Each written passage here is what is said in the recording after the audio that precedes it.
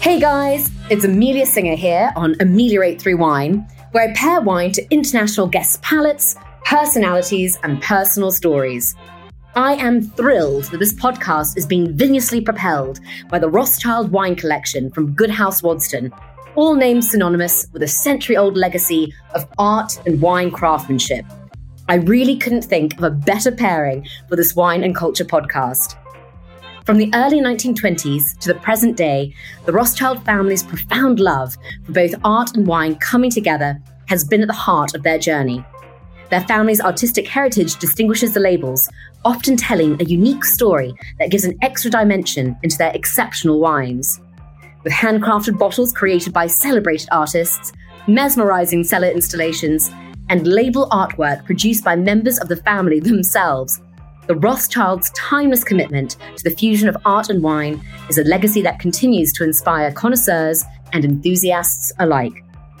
Visit goodhousewadston.com for more information.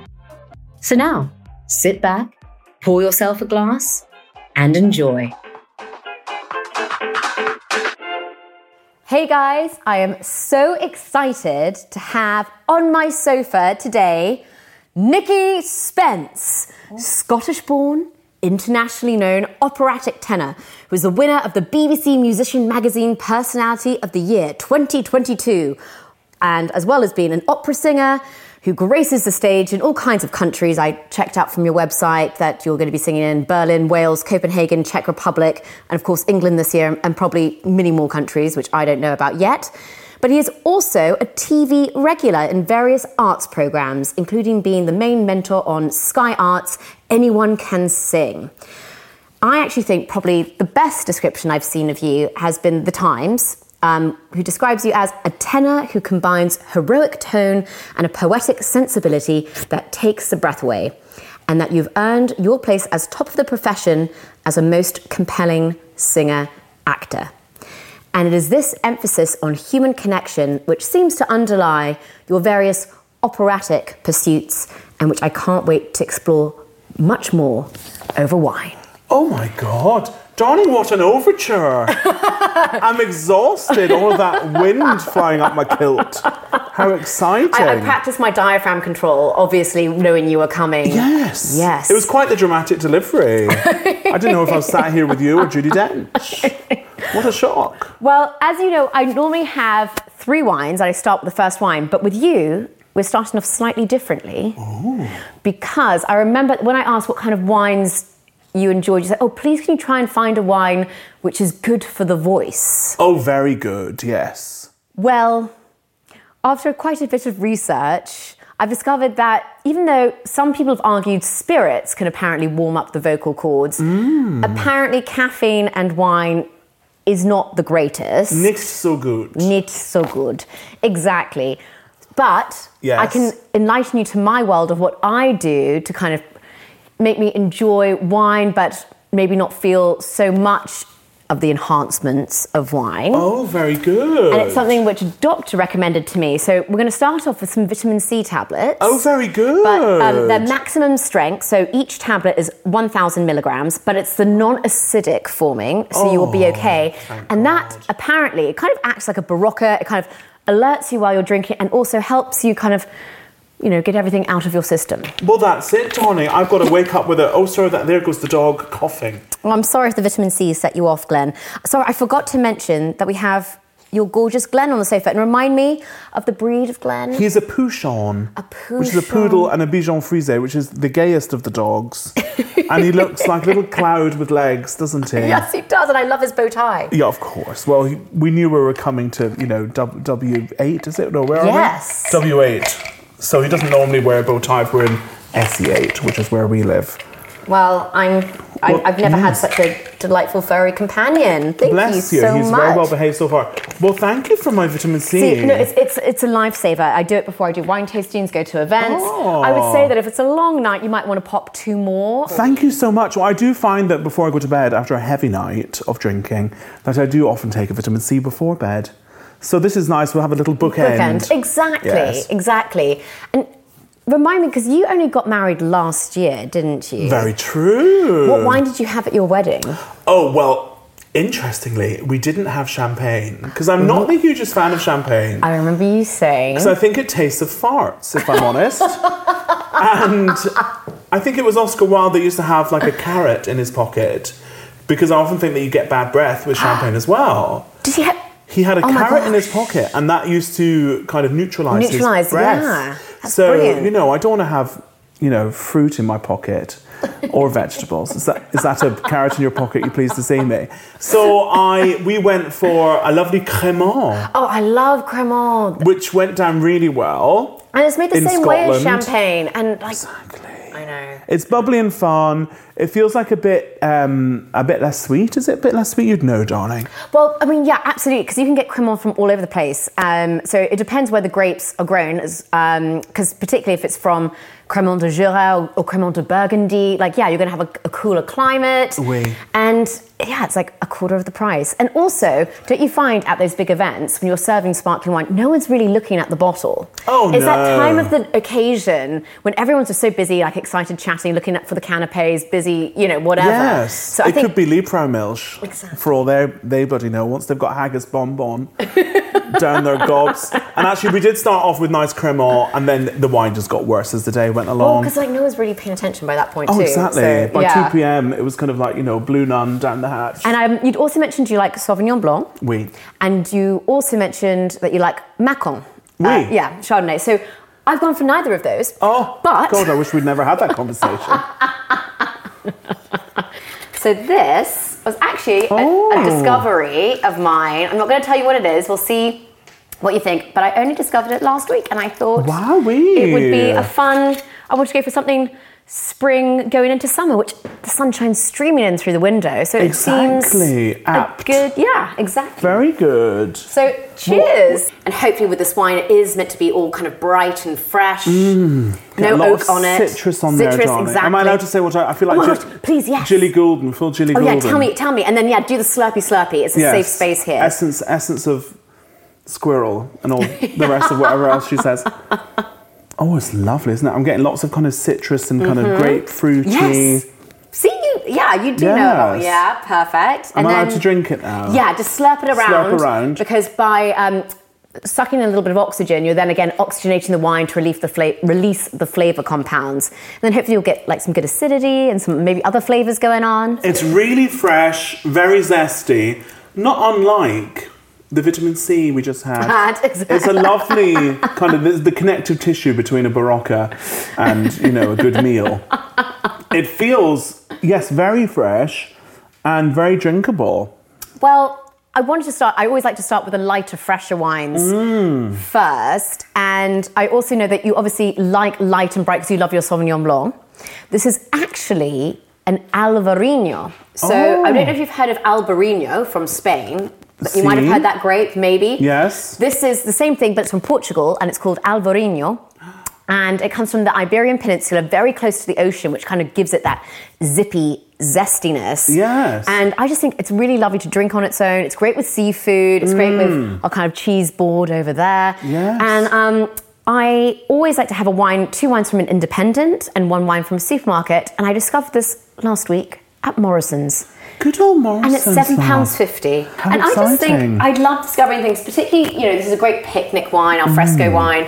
And also, I thought you'd like it for that. It's very much, I would describe it like the Carmen of opera. You know, it's accessible, it's meant to be a crowd pleaser, it's not meant to be too complex. I love it. I always think of Carmen kind of washing herself in the market square with some chickens running around. Are you getting any of that as well? I'm going to have to go back for another swig. It's really lovely though. I'm almost I don't know if this is true, but a bit of licorice. Yeah, absolutely. Probably maybe some of the blossom, because they do have the scrubland on the peninsula, so you could maybe be picking up some of the kind of me. Sensitive. Sensing the scrubland. Sounds like my biography. Brought up in the scrubland. Well, actually, this leads me on to, because wait, you were born in Scotland. Aye. But then you moved to England. Yeah, when I was 17. And then what made you go back to Scotland? My mum got divorced. And then you moved back to Scotland? So we went back for refuge. And actually, I could have been smoking kind of Regal King sizes actually I was, when I was 10. in a council estate. And then my mum was like, right, we're going back to Scotland, back to the heathery hills. Because, it's harder to live like a heathen up there. So with all that fresh air. So I went back, it was a very good move. And so, you were already, it sounds like, on cigarettes or whatever. Were you brought up with wine at all? Or No, we're really not big drinkers. My dad is teetotal. Oh, wow, okay. Yeah, which is kind of interesting because I think a lot of his family had alcohol issues. And my mum, we're real foodie people, as you can tell by the size of us. I'm for the listeners, I'm shaped like a bungalow. No, don't worry, I'm very sexy. It's all good. Well, I was going to definitely agree with the sexy part. Yes. And so we're not huge boozy people at all. I can't even remember the first time I had any wine. Yeah, I was going to ask, what was your... Yes, well, maybe we went on a kind of like a school exchange trip or something when I was 13, 14. And I remember my little sexy pen pal, Pascal, I think he had lent me 50 francs. And we went and had wine with our meal, which they do, just exactly. de rigueur, as they'd say. So I think I might have had some then and really enjoyed it. But I wasn't much of a kind of bingey drinker or anything like that. So I've got a really healthy relationship with alcohol, I would say. And with wine, really, really nice. So how would you enjoy it going, would you and your partner go out for meals and enjoy wine? Would you have it at home and cook? I mean, do you enjoy cooking food or more going out and trying new restaurants? No, I love cooking. And because I'm always traveling, it's so nice to be home. That's true, yeah. And I love that. And if I don't have to sing, the problem is, being a singer, is that you just can't do anything fun because your instrument is in your bloody body. Well, I was going to say, how does one balance then your love of food and wine, but then also a very physically demanding job, not only just traveling around, but as you say, you're carrying your instrument. Yes, the vocal athletics. I'm always kind of hovering over the destruction button, to be honest. I'm always desperate for a night out where I can just push it and get drunk and smoke and, do all the things that one shouldn't do. Just because it's so boring. I think Ethel Merman said, to be a good performer, you gotta live like a fucking nun. Yeah. And it's true. I'm literally wearing a wimple most of the time. And because I work all the bloody time, I'm not complaining. But it's just kind of slightly boring. So I can't wait till I can retire, hang the old cords up and then just drink every day. Yeah. And just let the acid reflux arrive and the gastric juices ruin my cords. And you won't have to worry about vitamin C. Exactly. Vitamin gone. Definitely. Here is the second wine. Cheers. Clink and full eye contact. And as you can tell, it's a bit more golden in colour. It is a bit more golden in colour, isn't it? And we've just inhaled some cheese. So this is bound to be a good bedfellow. And that's why Glenn the dog is getting very spirited. I know. Being over-familiar with that side plate. Stop it, Glenn. You're such a whore.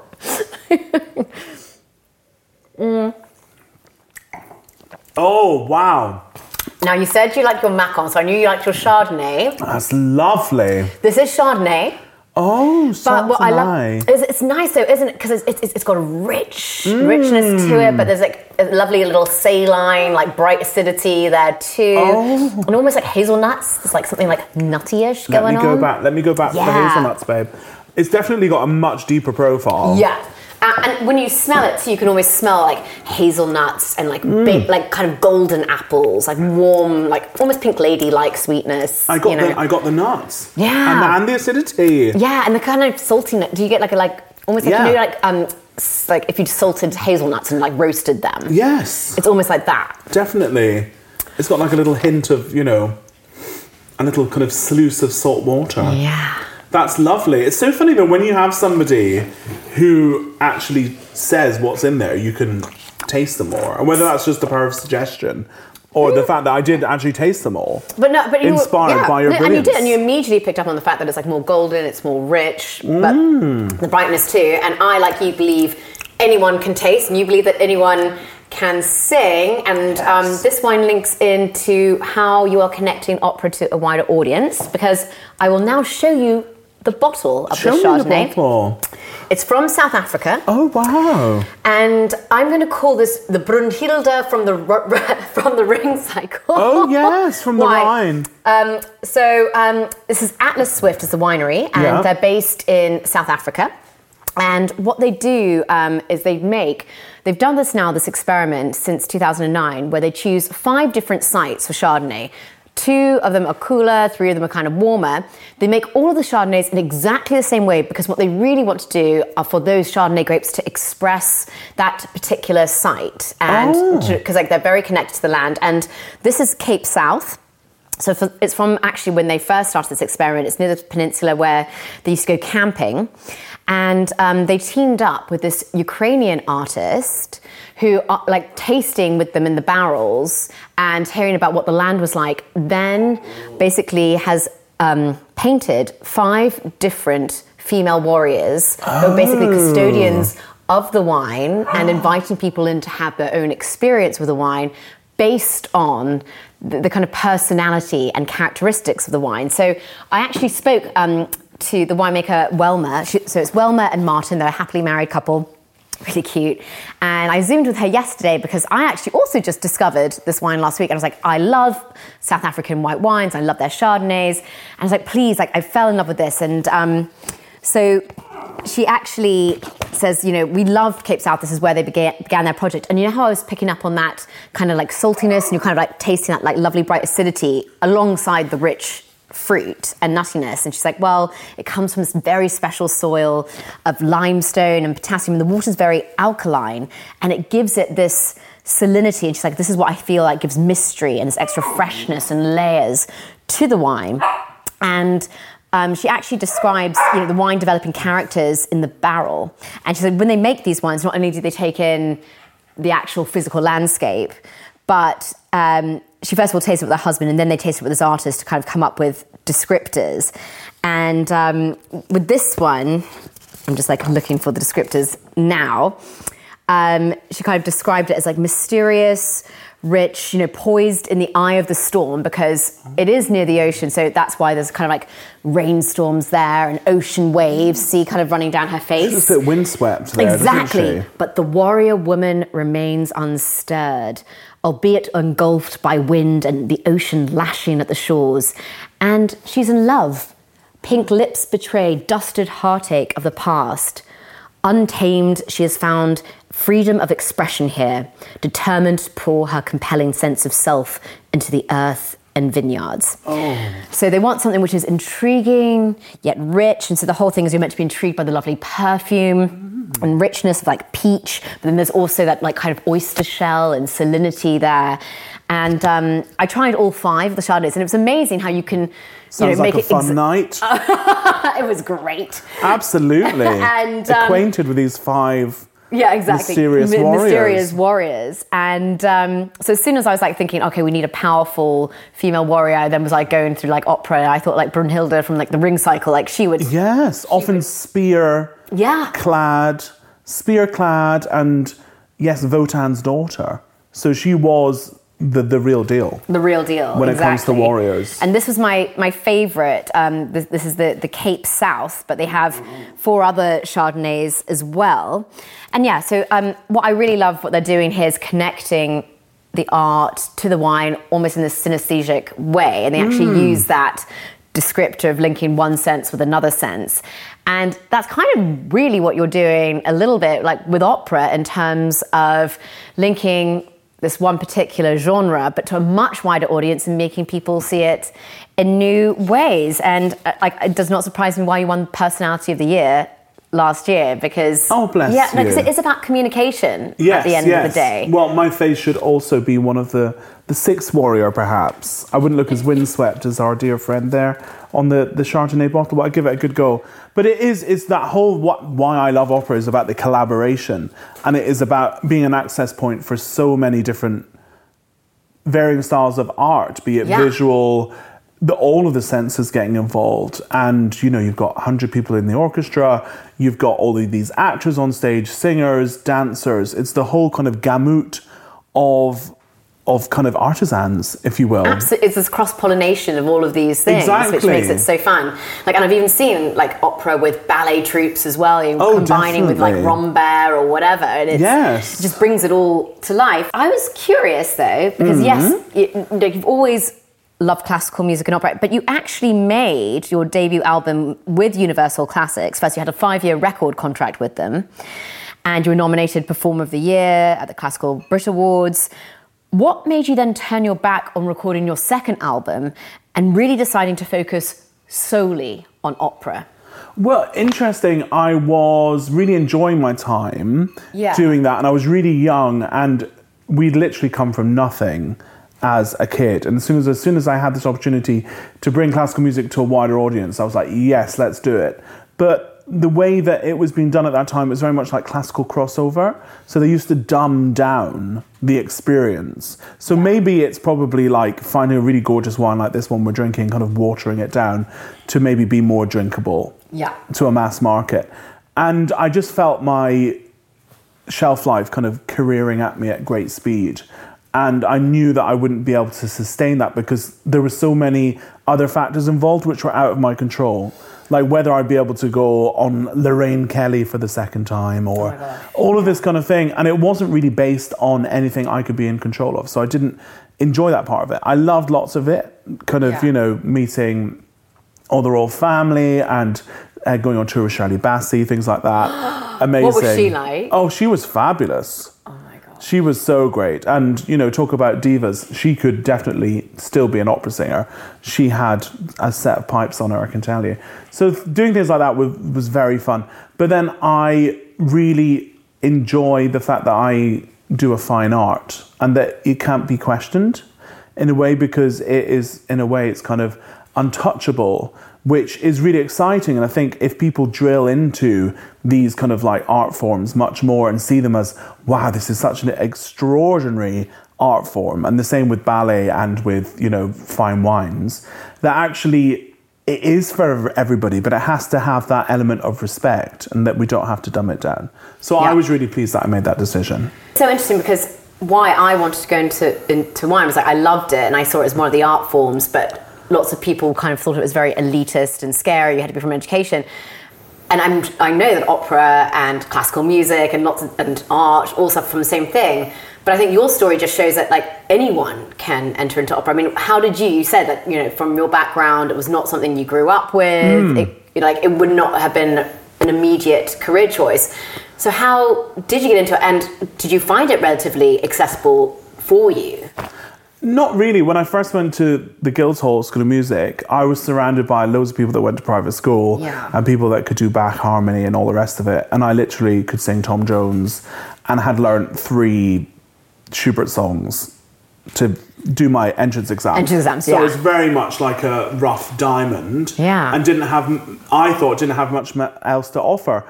But I could always spin a yarn and tell a story. And I think that's what they saw in me, thank God.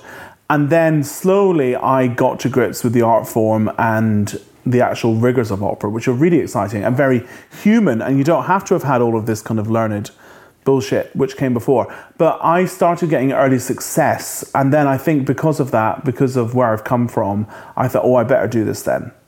Because if you get endorsement and you haven't come from anywhere, then you think, I better do this then. I'm stuck with this. I didn't have the situation where I could say, I'll just change career path and mummy and daddy will pay for a new training or blah, blah. I had to really think, right, I've got to make this success of this. And I'm always living in fear that my career will kind of, I'll get found out. I mean, this usual thing of imposter syndrome, which we all live through, and that I'll have to be like penniless and broke again like I was when I was a kid. So I'm always kind of like working far more than I need to and, really trying to push things as far as I can in terms of doing what I do well.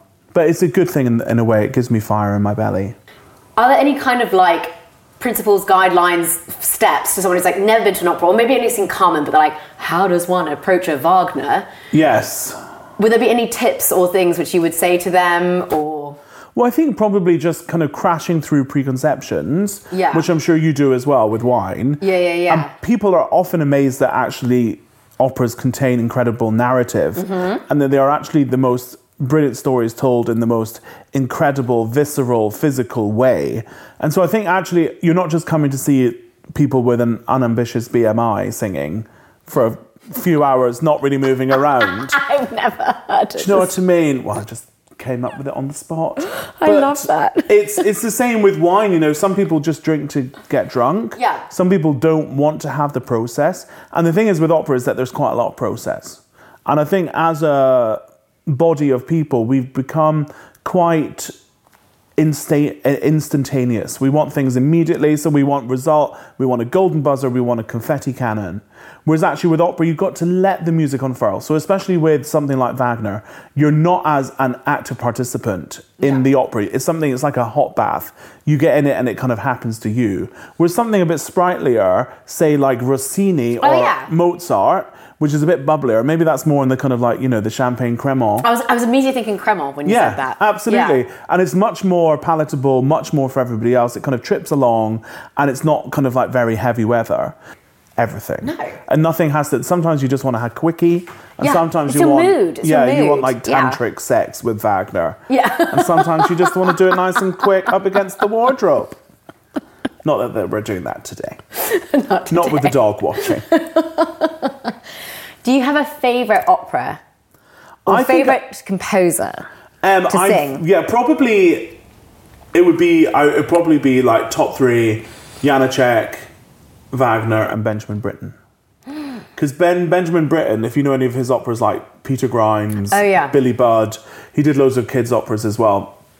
And he was such a complex person. He had a lot of like issues with his own queerness, I guess. Right. So it was very kind of like boxed up, as it all had to be back in the day. And he kind of like hung out with Noel Coward and all those guys who were kind of like closeted, but also brought this whole kind of clandestine feeling with their queerness because they couldn't be open. So a lot of that frustration is in all of his operas. And that is very interesting to me as an openly big faggy person. Fabulous. That actually it's very, you can hear it all and it's so kind of tempestuous. And it's great to sing as well because his partner was a tenor. So he had all the best music, so I got all the best music. Oh, I'm having more wine, folks. I know, I love the Chardonnay. By the way, it's available from Nectar Wines. I'm just going to do a little shout out. Plug. To this wonderful online independent Nectar Wines, Nekter.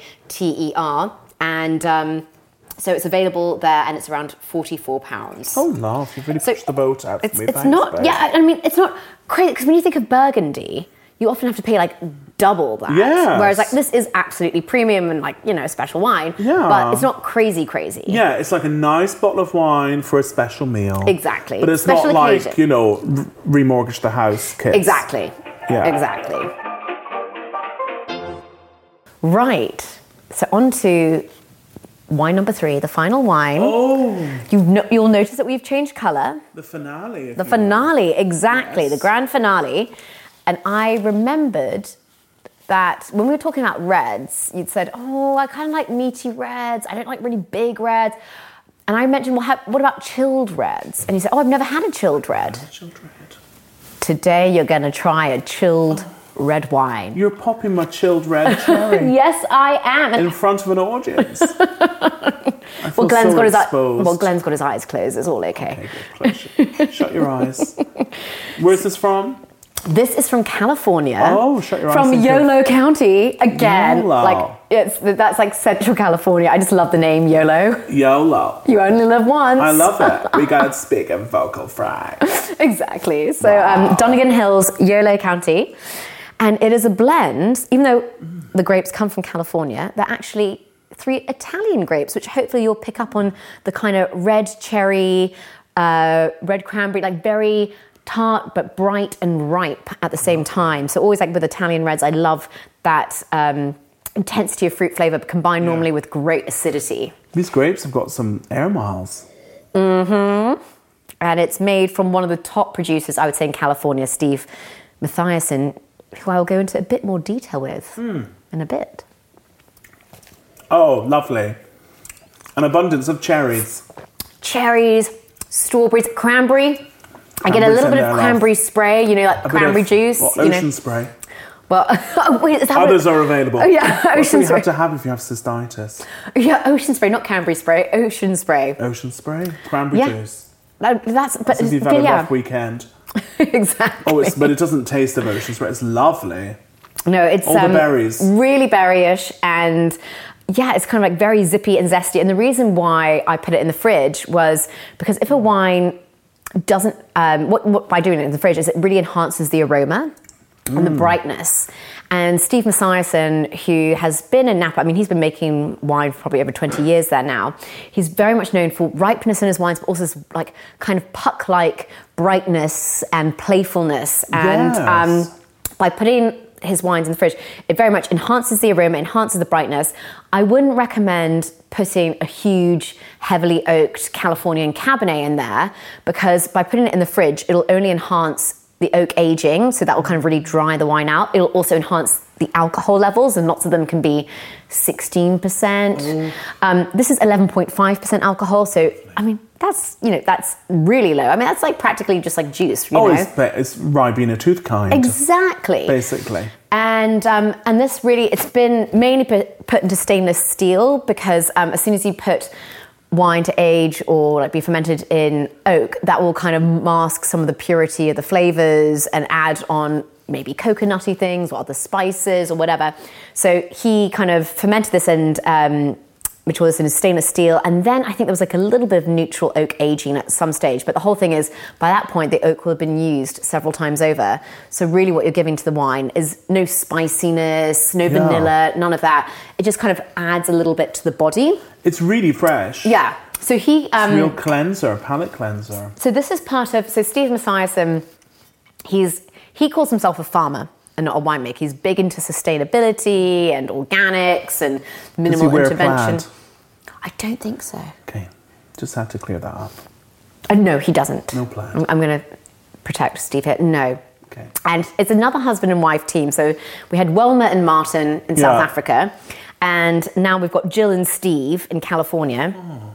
And he has some very serious wines, which are kind of more in the £50, £80 bracket. So amazing Cabernet Sauvignon, amazing Chardonnay, the usual suspects from Napa and Sonoma. Some actually very good Italian white varietals, Ribera di Gialla. But he has this range called Tondu, and he does a Tondu. He does a Tondu Rouge and a Tondu Blanc. And do we say that in French? Is it like Tondu? You know what? Tondu? Probably. I'll just say it en français. I'm just going to do that too. I mean, the irony is, Tondu was meant to be for his like kind of accessible barbecue wine range. Oh. So this is, again, from Nectar Wines. And I think this is £23.70 or something of that ilk. Yeah, so it's not cheap, but as I say, like he's a top producer in Napa and Sonoma. He finds these amazing sites. So this one is from Dunnigan Hills, from Central California. And it's a really fun blend. I'm going to give you a top up because really, this is just grape juice. Well, it's going down at 11.5%. A treat. This is 49% Barbera grape, so from northern Italy. And then about 20% of the Aglianico grape from southern Italy and 20% of Montepulciano, which you kind of gets from central coast of Italy. So it's lovely. It's a kind of wonderful culmination of Italy. And Montepulciano's gorgeous. I've been there quite recently.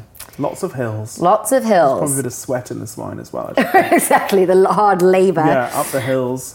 He's very environmentally conscious, Steve Mathiasson. So he has opted for American-made lightweight glass bottles and compostable corks. So very up for that. Plant that in the garden.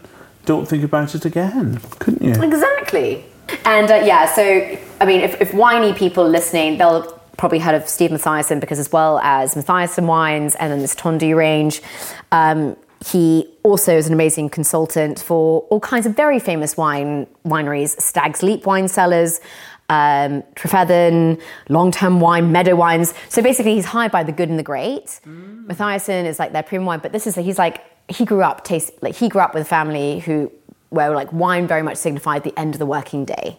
Very good. Which actually, for an American, is quite unusual. It is, because they usually be grappling for some kind of light beer, wouldn't they? Yeah, and because of prohibition and everything, Yes. they just had a very different connection. Yeah, Steve and Jill are very... Is it Jill? Jill, exactly. Jill. They're not kind of California names, are they? Steve and Jill. No, they're not. I don't think Sound like they're from Wigan.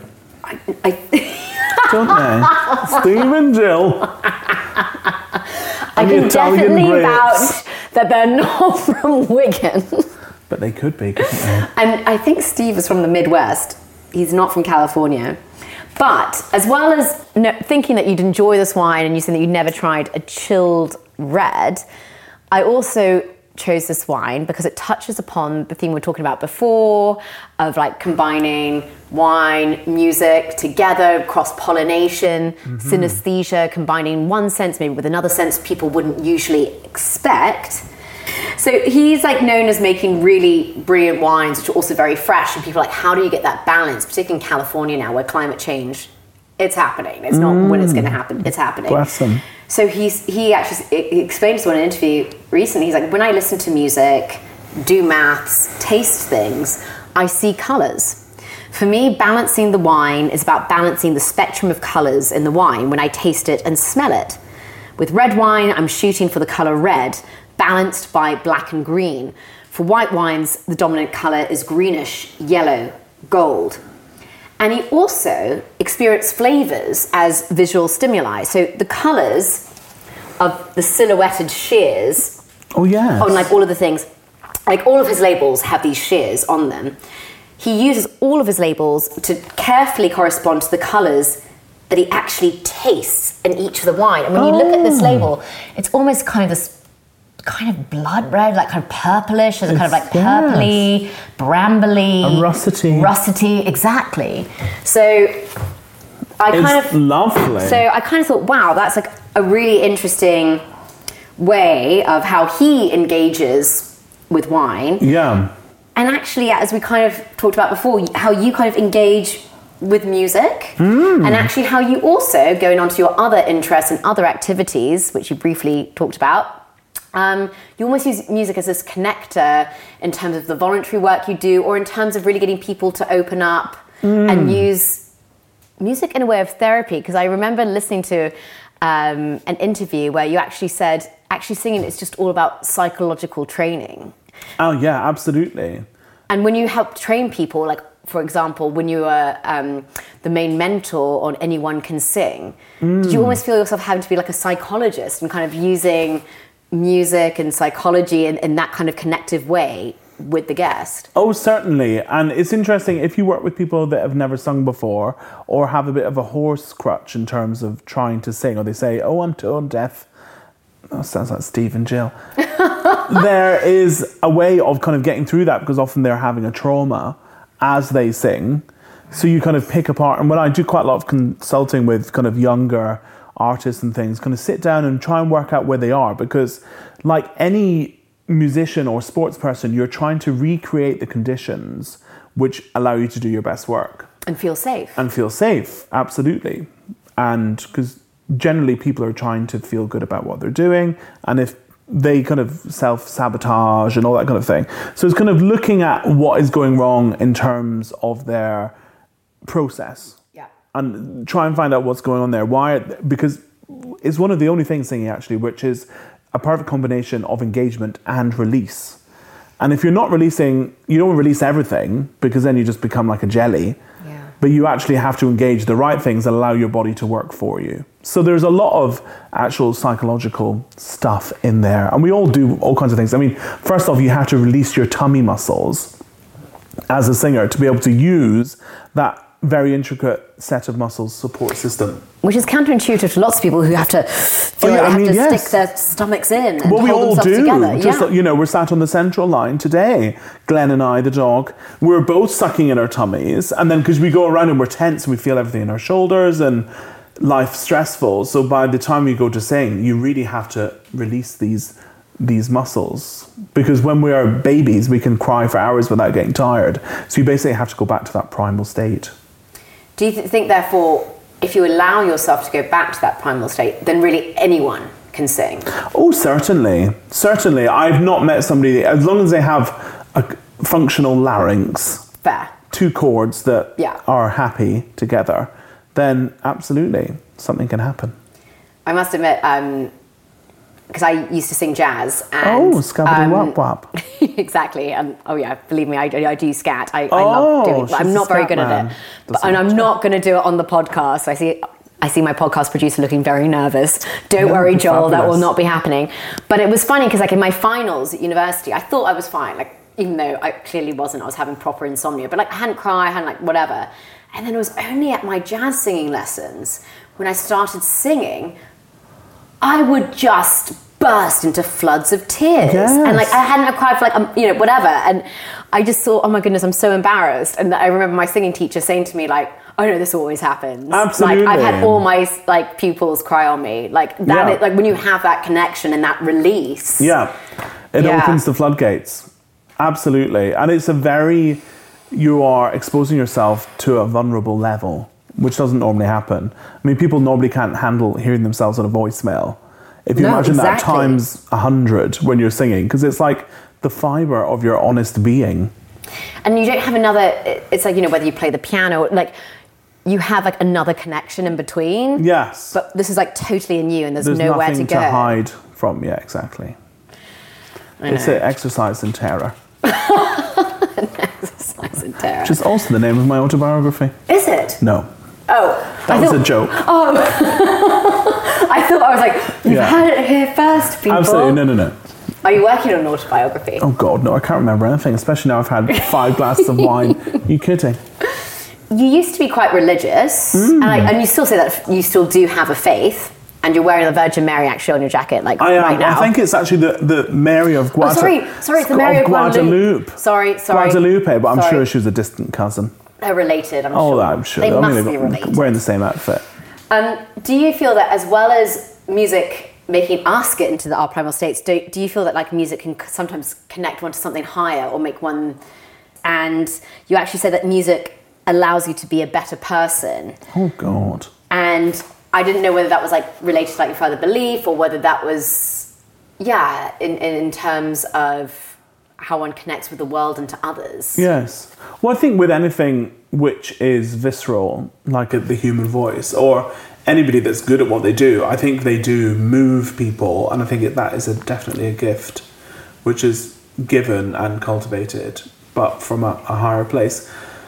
But I think we often turn to music in times where we can't have just speech alone. We all turn to it collectively for moments of triumph and grief, and we've got the coronation coming up. Not to date this podcast too much, but music is a huge factor of that, and we're looking to that to kind of express what we can't do just by speaking, and it gives us such a kaleidoscopic palette of colours to use in these moments, and that's really exciting.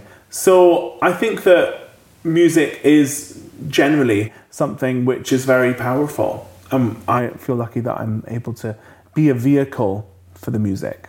I know that you've also said in interviews, if Strictly came to call, that you would cancel all engagements. Oh yeah, because I love dancing so much. That's true, and it keeps. I'm getting closer. I don't know how. I know that the stars will align. Again, how does one define useful? Because actually, I think the art's by bringing people together, by making people happy, connected with the world. The fact that we are trying to, I think in the arts, when I'm seeing all these like under 35 schemes trying to get young people into opera, classical music, whatever. I mean, I see them trying to get a wider audience and trying to connect. And I don't know. I mean, I guess it goes into that age-old argument, like, what is the point of culture? Yes. And there's some people who are like, oh, it's a waste of space, whereas others are like, well, then we're just nothing without it. Like, what sets us apart from animals? Or Well, we can be quite beastly. But I absolutely agree. But I think that has to be led from the top. And so much of what we do, we have got a great artistic and cultural heritage, but we have to invest in it or it won't be there. So that drives me up the wazoo all the time. Yeah, with the arts. Yeah, and the fact that even with the coronation now, we are going to toot our flute at all of these amazing musicians. But it's like, where did they come from? How did they get there? Of course, we have to invest. So otherwise, it's not going to happen. And you go to places like Germany, where everybody really loves music and they know about music and they know what's on at the Opera House. And it's not seen as elitist. No. It's just part of the daily diet. No. But here, I think it's something to do with our self-effacing nature, that we can't be seen to kind of... We do it with football. We're all into that because that's like, a nice vehicle for our emotion and things. We get and really rugby into even. it. People can talk about rugby because even that's slightly seen as an elevated football. It's still okay to know about rugby and be engaged with rugby. Yeah. And it's just something, obviously, I've done a documentary recently about football, and it's linked with music and stuff. And it was really interesting, and I loved it, and I really got into football and really saw a different side of it.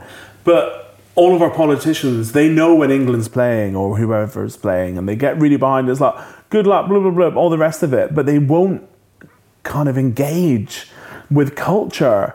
And it is the thing which gives so many people that outlet to express themselves, but also show themselves for who they are.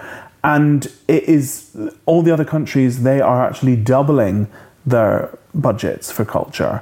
And we're the only ones who are shrinking, and we're going to be like a husk of ourselves. And it's that island mentality. It is, we're so inward, and it's like, it's just terrifying. I always feel like if you renamed the word culture with self-expression, creativity, it suddenly wouldn't have such a stigma to it or a prejudice. I know. Okay, so as well as Strictly, would there be any other media opportunities or career opportunities which would make you do the same, where you just be like, screw performing like in Berlin, like I'm actually, like I would be happy to like focus on this? I don't think so. I think singing will always be my main gig. Yeah. And everything will kind of be seen through that prism. Yeah. And I'm lucky because that gives me the time or the resources to be able to go and do other little bits and bobs, which I really enjoy. And, you know, one feeds another, but my singing is definitely the main. Well, this is the time on the podcast when we do a wine confessional. Oh, lovely. I think the worst time I've ever had with alcohol, and it was wine related. I've had a few actually. This is like choosing between my favourite children. One of the worst ones was when I was doing a gig for the Burns Club of London, which is like the mecca of Robert Burns. And it was for the Burns Club. Yes. Oh, wow. Fair fire on his son's face, Amelia, and all that stuff. Anyway, so I was doing that, and this lovely wine was going round, and I just wasn't kind of like, I sat there in my sporran, and I wasn't really taking note of how much wine was being consumed. And then I went up to sing, and I was doing the Wee Cooper of Five, which goes, it's quite wordy. It goes, this is out of copyright, so don't worry. Joel's arse is going 50p, 5p, the producer. No, it's out of copyright. Here it is. There was a wee Cooper wha lived in Fife, Nicky nackety noo noo noo, and he has gotten a gentle wife. Hey, willy wallacky ho, and dooglalin gwarash doo doo doo doo. So I attempted to do that, but I was slightly drunk. And the whole thing just absolutely went to shit. And it was awful. And there was another singer who was on, but she'd had a kidney infection. So she had a chair on stage just in case she keeled over mid-song. And so I was doing this, which has actions and like hitches and hooks and all kinds of shit. And so I fell over this chair. I mean, it was an absolute car crash. I think, and yes, a singer should not look like he's enjoying himself more than the audience. And I certainly was. That is so good. So that was pretty wild and wine-fueled. Oh, thank you so much for sharing that with You're us. welcome. I'm actually wiping away a tear now.